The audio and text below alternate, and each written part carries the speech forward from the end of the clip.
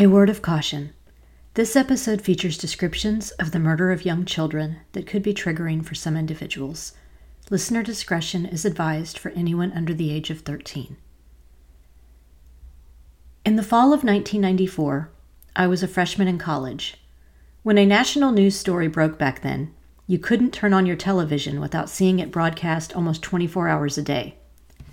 So when a young mother in South Carolina claimed a black man had stolen her car with her 2 young children inside, I took note. Along with everyone else, I watched the updates whenever they came on, praying the 3-year-old and 14-month-old little boys had been found safe. Then I saw the first interview with the mother. More than 8 days since Susan Smith claims a carjacker stole her 2 babies. What everyone hoped would be a joyous appearance by Susan and David Smith becomes yet another anguished plea. I would like to say to whoever has my children that they please bring them home to us where they belong. She stared down at her feet the entire time. She sounded tearful, but there were no tears. Her voice took on an unnatural pitch when she spoke. Her estranged husband, who she was separated from at the time, stood beside her helplessly. I was only 18 years old, but one thought instantly came to mind. There are a number of missing persons cases right here in the Carolinas, and some have received more media attention than others. These are the stories that tug at our heartstrings, make us pray it never happens to anyone in our families, and wonder if there is still any way to find closure for these missing persons and their loved ones. I'm Renee Robertson. Please join me for Missing in the Carolinas.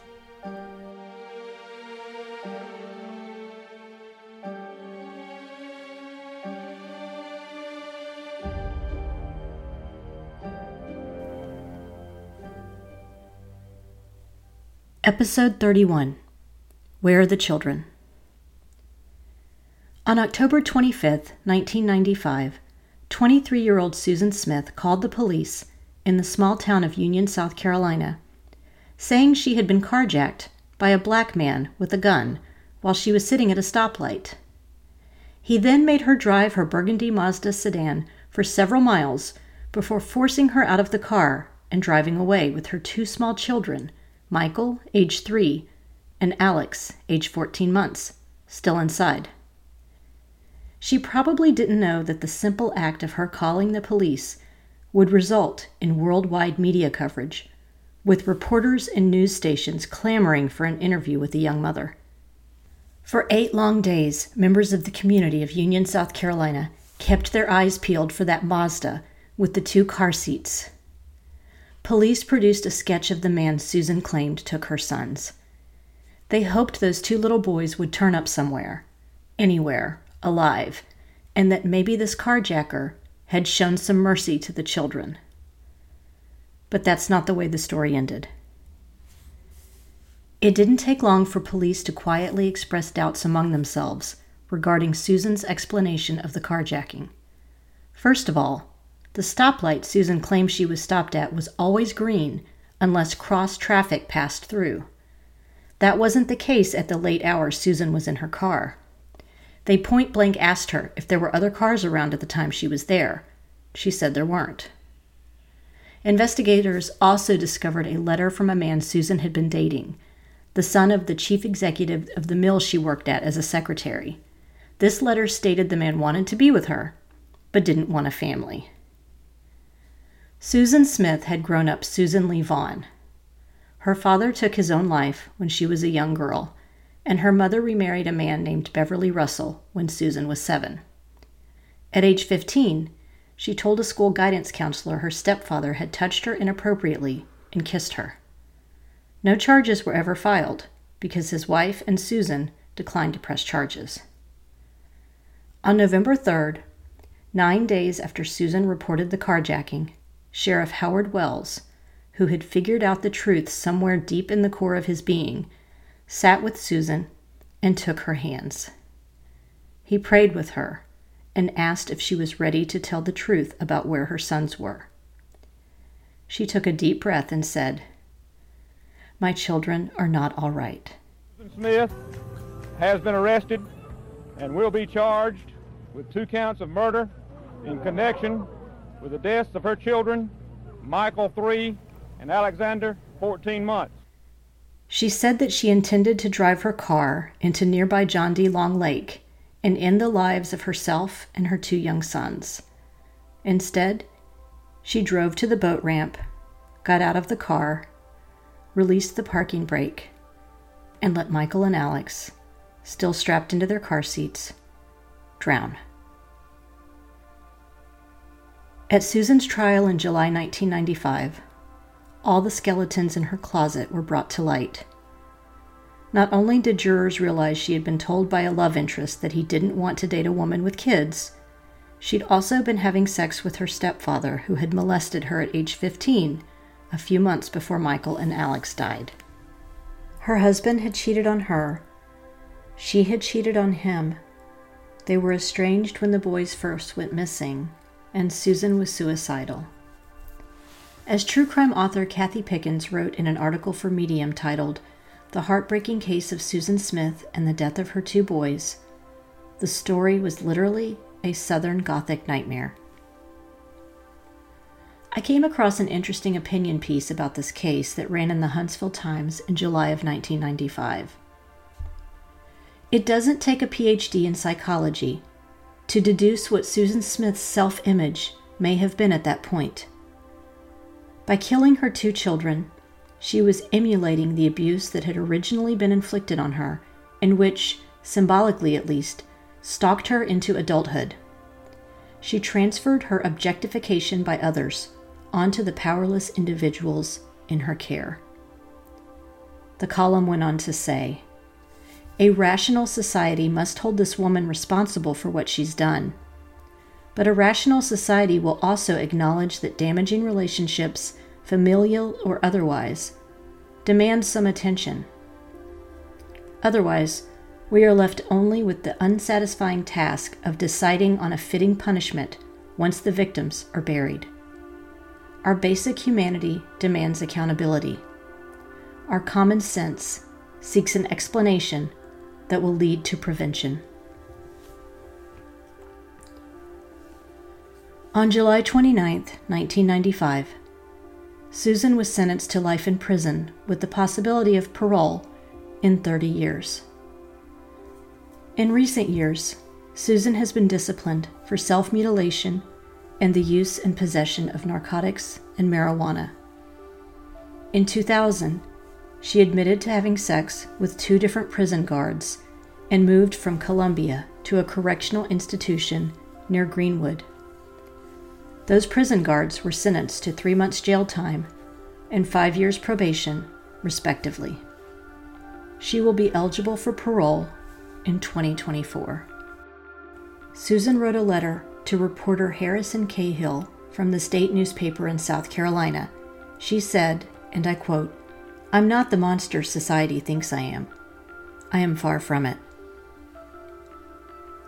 She also went on to say, "The thing that hurts me the most is that people think I hurt my children in order to be with a man. That is so far from the truth. There was no motive, as it was not even a planned event. I was not in my right mind." In September of 1996, another unexpected tragedy occurred at John D. Long Lake. A group of 10 people had driven out to the lake one Saturday night in a Chevy Suburban. They parked next to the boat ramp, shining the headlights of the vehicle onto the granite memorials that had been placed there to preserve the memories of Michael and Alex Smith. 5 people had gotten out of the car when it started to roll down the embankment. There were 4 children and 1 adult still inside. The 2 people who had gotten out of the truck, including the wife and mother of 4 of the passengers inside, went into the water to try and save them. All 10 people drowned during the incident. Sheriff Howard Wells, the man who had been so instrumental in encouraging Susan to confess to her crime, told the media he could not figure out why no one was able to stop the truck from plunging 15 feet into the water. The entire family who drowned were from Buffalo, a small community outside of Union. 26-year-old Tim Phillips, his 22-year-old wife Angie, and their 3 children, Courtney, 4, Milena, 23 months, and Kinsley, 4 months, were among those who died. Carl Sidney White, age 29, and Austin Cody Rudovitz, age 3, both of South Carolina, also drowned in the accident. In a newspaper article about the accident, a Union County resident told a reporter of the lake, "It's like it's haunted or something. It keeps taking lives." As I watched those first news interviews with Susan in the early days of the case, I couldn't help but think of a mother named Diane Downs, because as I've mentioned on this podcast before, I started reading Ann Rule's true crime books when I was still in high school. She wrote the book Small Sacrifices about Diane. Like Susan Smith, 27-year-old Diane Downs was also a single mother who had taken her children out for a late-night drive. Diane lived in Springfield, Oregon, and had 3 children, not 2. In May of 1983, she drove her kids to a local emergency room. The staff there was shocked to see Christy, age 8, Cheryl, age 7, and Danny, age 3, bloodied in the back seat, suffering from gunshot wounds. Diane had also been shot in her left forearm, but her injury was not life-threatening. Little Cheryl did not survive. Police were skeptical when they interviewed Diane, and she tried to tell them a bushy-haired stranger had flagged her down on a rural country road. Why would a mom with 3 sleeping children in the back seat stop to help an unknown stranger? When she rolled her window down, he said he wanted her car, and when she refused to get out, he began shooting into the back seat. Police initially put out an alert to the community that there was a possible dangerous criminal in the area, but deep down, they were more skeptical of Diane's story than anything. In the months after the shooting, Diane seemed to relish the spotlight and participated in a number of media interviews. She also pointed to her own injury, although investigators theorized she could have shot herself as a way to throw off suspicion. The more police questioned Diane Downs, the more she grew defensive.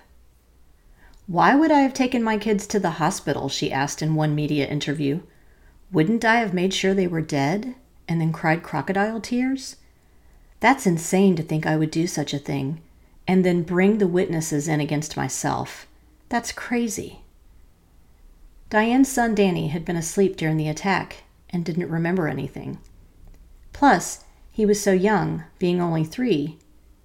Christy, the oldest at age 8, had suffered a stroke as a result of her injuries and couldn't tell the police what had happened at first. A judge placed them in protective custody, and she eventually said she did not remember a stranger shooting them that night. Police eventually discovered a collection of Diane's diaries, which pointed to a relationship with a former coworker at a post office. The man told her he did not want to be a father. Police arrested Diane on February 28, 1984. Her trial began in May. When she showed up to the courthouse at the start of the trial, jurors were shocked to see that Diane was pregnant. She told reporters she intentionally got pregnant because she missed her 3 children. "I know you can't replace children, but you can replace the effect they give you," she said. "And they give me love. They give me satisfaction. They give me stability. They give me a reason to live and a reason to be happy. And that's gone. They took it from me. But children are so easy to conceive." During the trial, when Christy, having survived months of physical and mental therapy, got on the stand, she told the packed courthouse that her mom was the one who pulled the trigger on the children. Although Diane maintained her innocence in the crime, she was found guilty and sentenced to life in prison plus 50 years. She gave birth to a girl while in prison, and the baby was placed up for adoption. She is now grown and has done a couple of interviews about discovering the history of her biological mother's crimes. She doesn't know who her father is. Diane escaped from prison in 1987, but was tracked down to the home of another inmate's husband a few weeks later. She remains in prison in California and has been denied parole twice. In the spirit of Halloween, I want to take a quick break and share with you a book I was lucky enough to receive an advanced copy of, called Spooky Great Smokies: Strange Hauntings, Strange Happenings, and Other Local Lore. This is a collection retold by author Essie Schlosser, who created the website AmericanFolklore.net. The book is also illustrated by Paul G. Hoffman. Here's the synopsis. The Great Smoky Mountains abound with spooky tales, like the story of the Shadow Woman who appears to a farmer each morning and evening to beg for a cup of milk. Skinned Tom is an East Tennessee haunt, though his is a sinister tale that warns the unfaithful to steer clear of local lovers' lanes for their illicit trysting. From the farmer who finds a cavern of skulls, to a moonshiner who makes a deal with a water demon, and the half-shaved ghost seeking vengeance to the first and only meeting of the Asheville Ghost Club, the Great Smoky Mountains and their foothills abound with spooky tales. Whether read aloud around a campfire or from the back seat of the family van, this is a collection to treasure. I want to read you the opening story of this collection, Shadow Woman, since it's just a few pages long, so you can get a feel for what to expect from the book. It's terrible sad, a nice girl like Tilly dying so young, my wife said as she kneaded the dough on our big kitchen table. The neighbors said they buried her in the cemetery this morning, with her new baby in her arms. I remember Tilly when she was just a little girl, splashing in the creek with her sisters and making a right mess of her Sunday go-to-meeting dress. It sure is sad, I replied distractedly. We'd just returned from a week's visit with our boy down in Knoxville, and my mind was preoccupied by a bad cough old Sal had developed while we were away. I wondered if I should ask Granny to have a look, since she was a right hand at animal doctoring. I was pulled from my thoughts when a soft clod of dough bounced off my nose. I rubbed the spot sheepishly and looked across the table at my grinning wife of nigh on 25 years. You aren't listening to me, she said, an oft-heard complaint. You're thinking about your nanny goat again. I chuckled.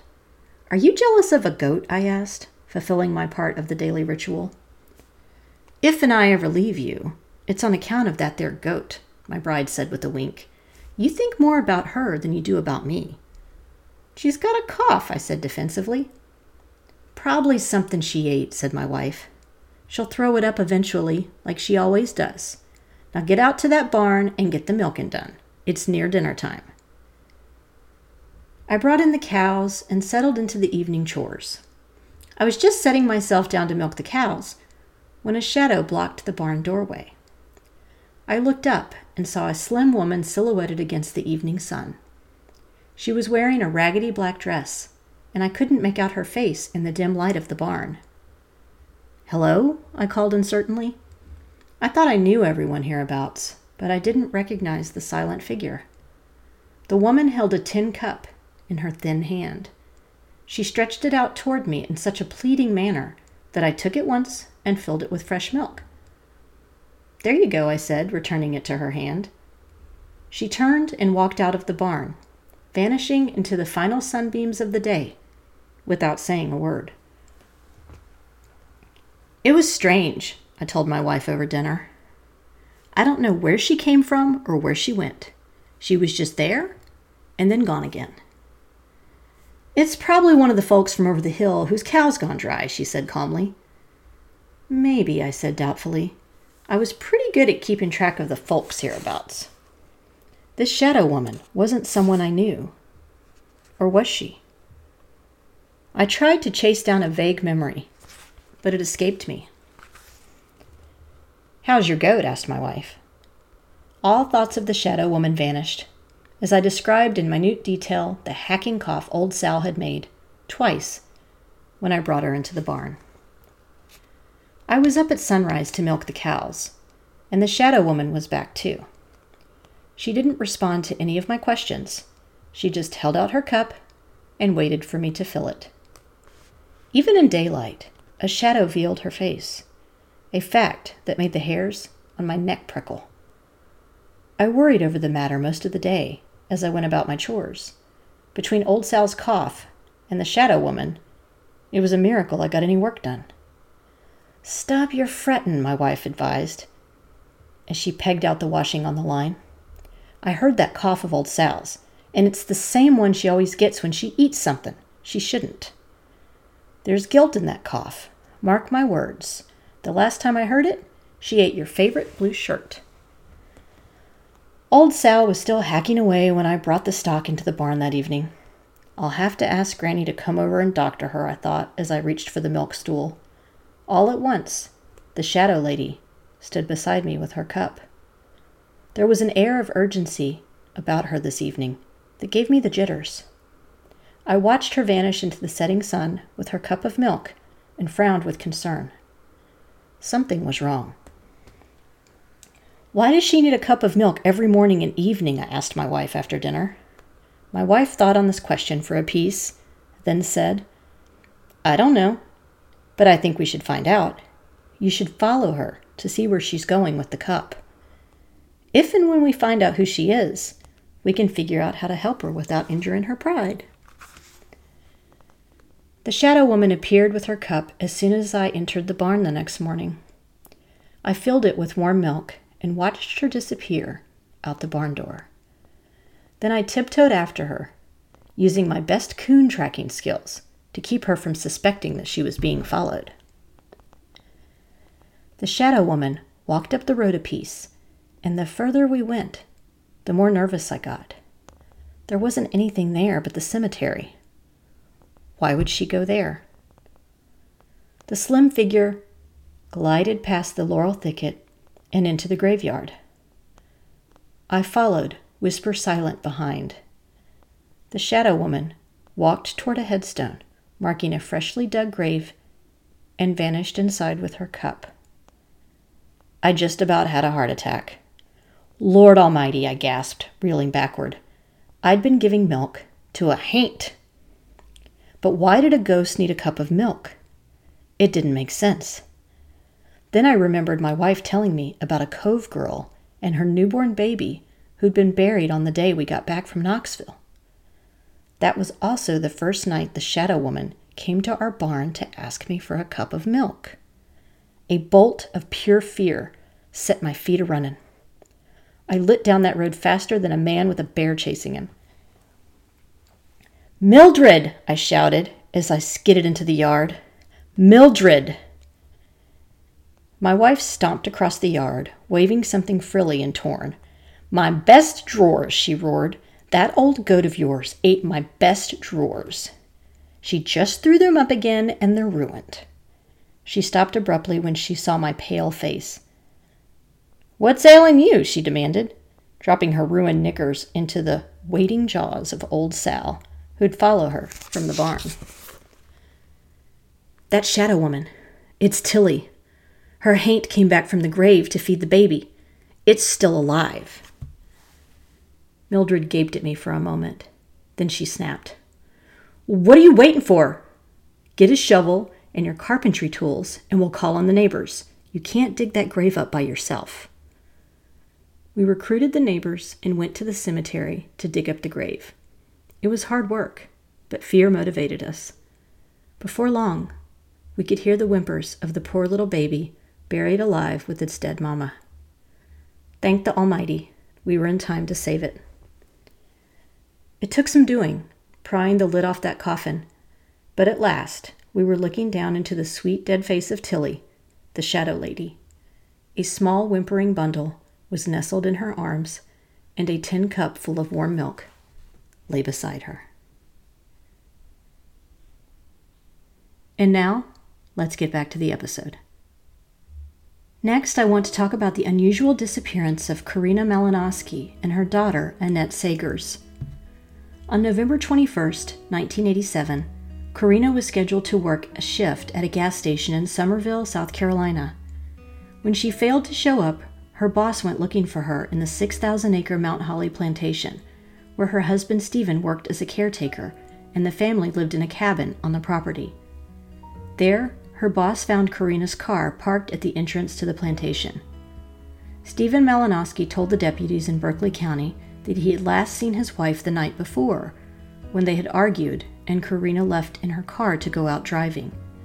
A search of the plantation and the surrounding areas turned up nothing. Stephen and Karina had married in 1981. Karina brought her young daughter Annette Sagers into the marriage, and then Stephen and Karina had 2 more biological sons. At the time she went missing, the 2 boys were both under the age of 4. Investigators learned Stephen and Karina had a volatile marriage and suspected domestic violence, but they never had any concrete proof Stephen had harmed his wife. Almost a year after Karina went missing, 11-year-old Annette, accompanied by her dog, went to wait for her school bus at the entrance to the plantation. One bus driver who happened to go by saw Annette with her dog around 7 a.m., but when her bus arrived 20 minutes later, Annette was nowhere to be found. Her stepfather, Stephen Malinoski, didn't realize Annette was missing until she failed to return home from school that afternoon. He found a handwritten note left behind at the small wooden shelter in front of the plantation, where Annette used to wait for the bus. The note read, "Dad, Mom came back. I have to go with her. Give the boys lots of kisses and hugs, and also you too. Love, Annette." Handwriting analysis revealed that the handwriting did belong to Annette, but investigators couldn't tell under what circumstances she wrote it. The surrounding community rallied and canvassed the area, passing out flyers with Annette's photo on them, but no additional evidence turned up. People in the area wondered if Karina really had left of her own free will and returned to take Annette with her a year later. Investigators were more skeptical. After Annette disappeared, Stephen Malinoski relocated to Florida, where he abandoned the 2 sons he'd had with Karina. They were later placed in foster care and adopted. The sons have since spoken with investigators, but they were so young when their mom and sister went missing that they don't remember much except for the loud arguments their parents used to have. Earlier this year, the Oxygen True Crime Network aired a special about this case and interviewed members of the Berkeley County Sheriff's Office cold case team, Lieutenant Dean Kokinda and Sheriff Dwayne Lewis. They stated that Stephen Malinoski is a person of interest in both cases, and that they don't believe Karina or Annette are still alive. They've begun collaborating with a team from the College of Charleston to try and determine where the mother and daughter's bodies might be buried. As part of this process, the team at the college is trying to narrow down the 6,000 acres of the Mount Holly plantation to 100 or 200 acres, which is a more manageable area to search. Here's another interesting note. A pond on the property of the plantation was drained in the 1990s, and a rolled-up carpet was found. The caretaker of the property reached out to the police at the time, but the carpet was never retrieved or tested for evidence and has since been destroyed. Then, in 2000, someone phoned into the police department with an anonymous tip to search a wooded area in Sumter County, which is about 90 minutes away from the plantation. The search failed to uncover any evidence. I think it's highly unlikely that Karina left her 3 young children with Stephen and vanished, only to return a year later and coax Annette to go with her. Hopefully these renewed efforts by the cold case team can finally lay this mystery to rest once and for all. This brings us to the conclusion of this episode of Missing in the Carolinas. Be sure to subscribe or follow the show wherever you listen to your podcasts, so you'll be the first to know when new episodes are available. If you enjoyed this episode, please do me a favor and give it a 5-star rating wherever you listen to your podcasts. We're also now on Instagram, Facebook, and YouTube, so please like our pages and get started on a discussion of the missing people profiled on the show. Do you know of a missing persons case in North or South Carolina that you think should be covered? Email me at missinginthecarolinas@gmail.com with any details you can share. Cover art for this podcast was designed by Macintosh Multimedia. All episodes are researched and written by me, Renee Robertson, with sound editing provided by Mia Robertson. Thanks so much for listening.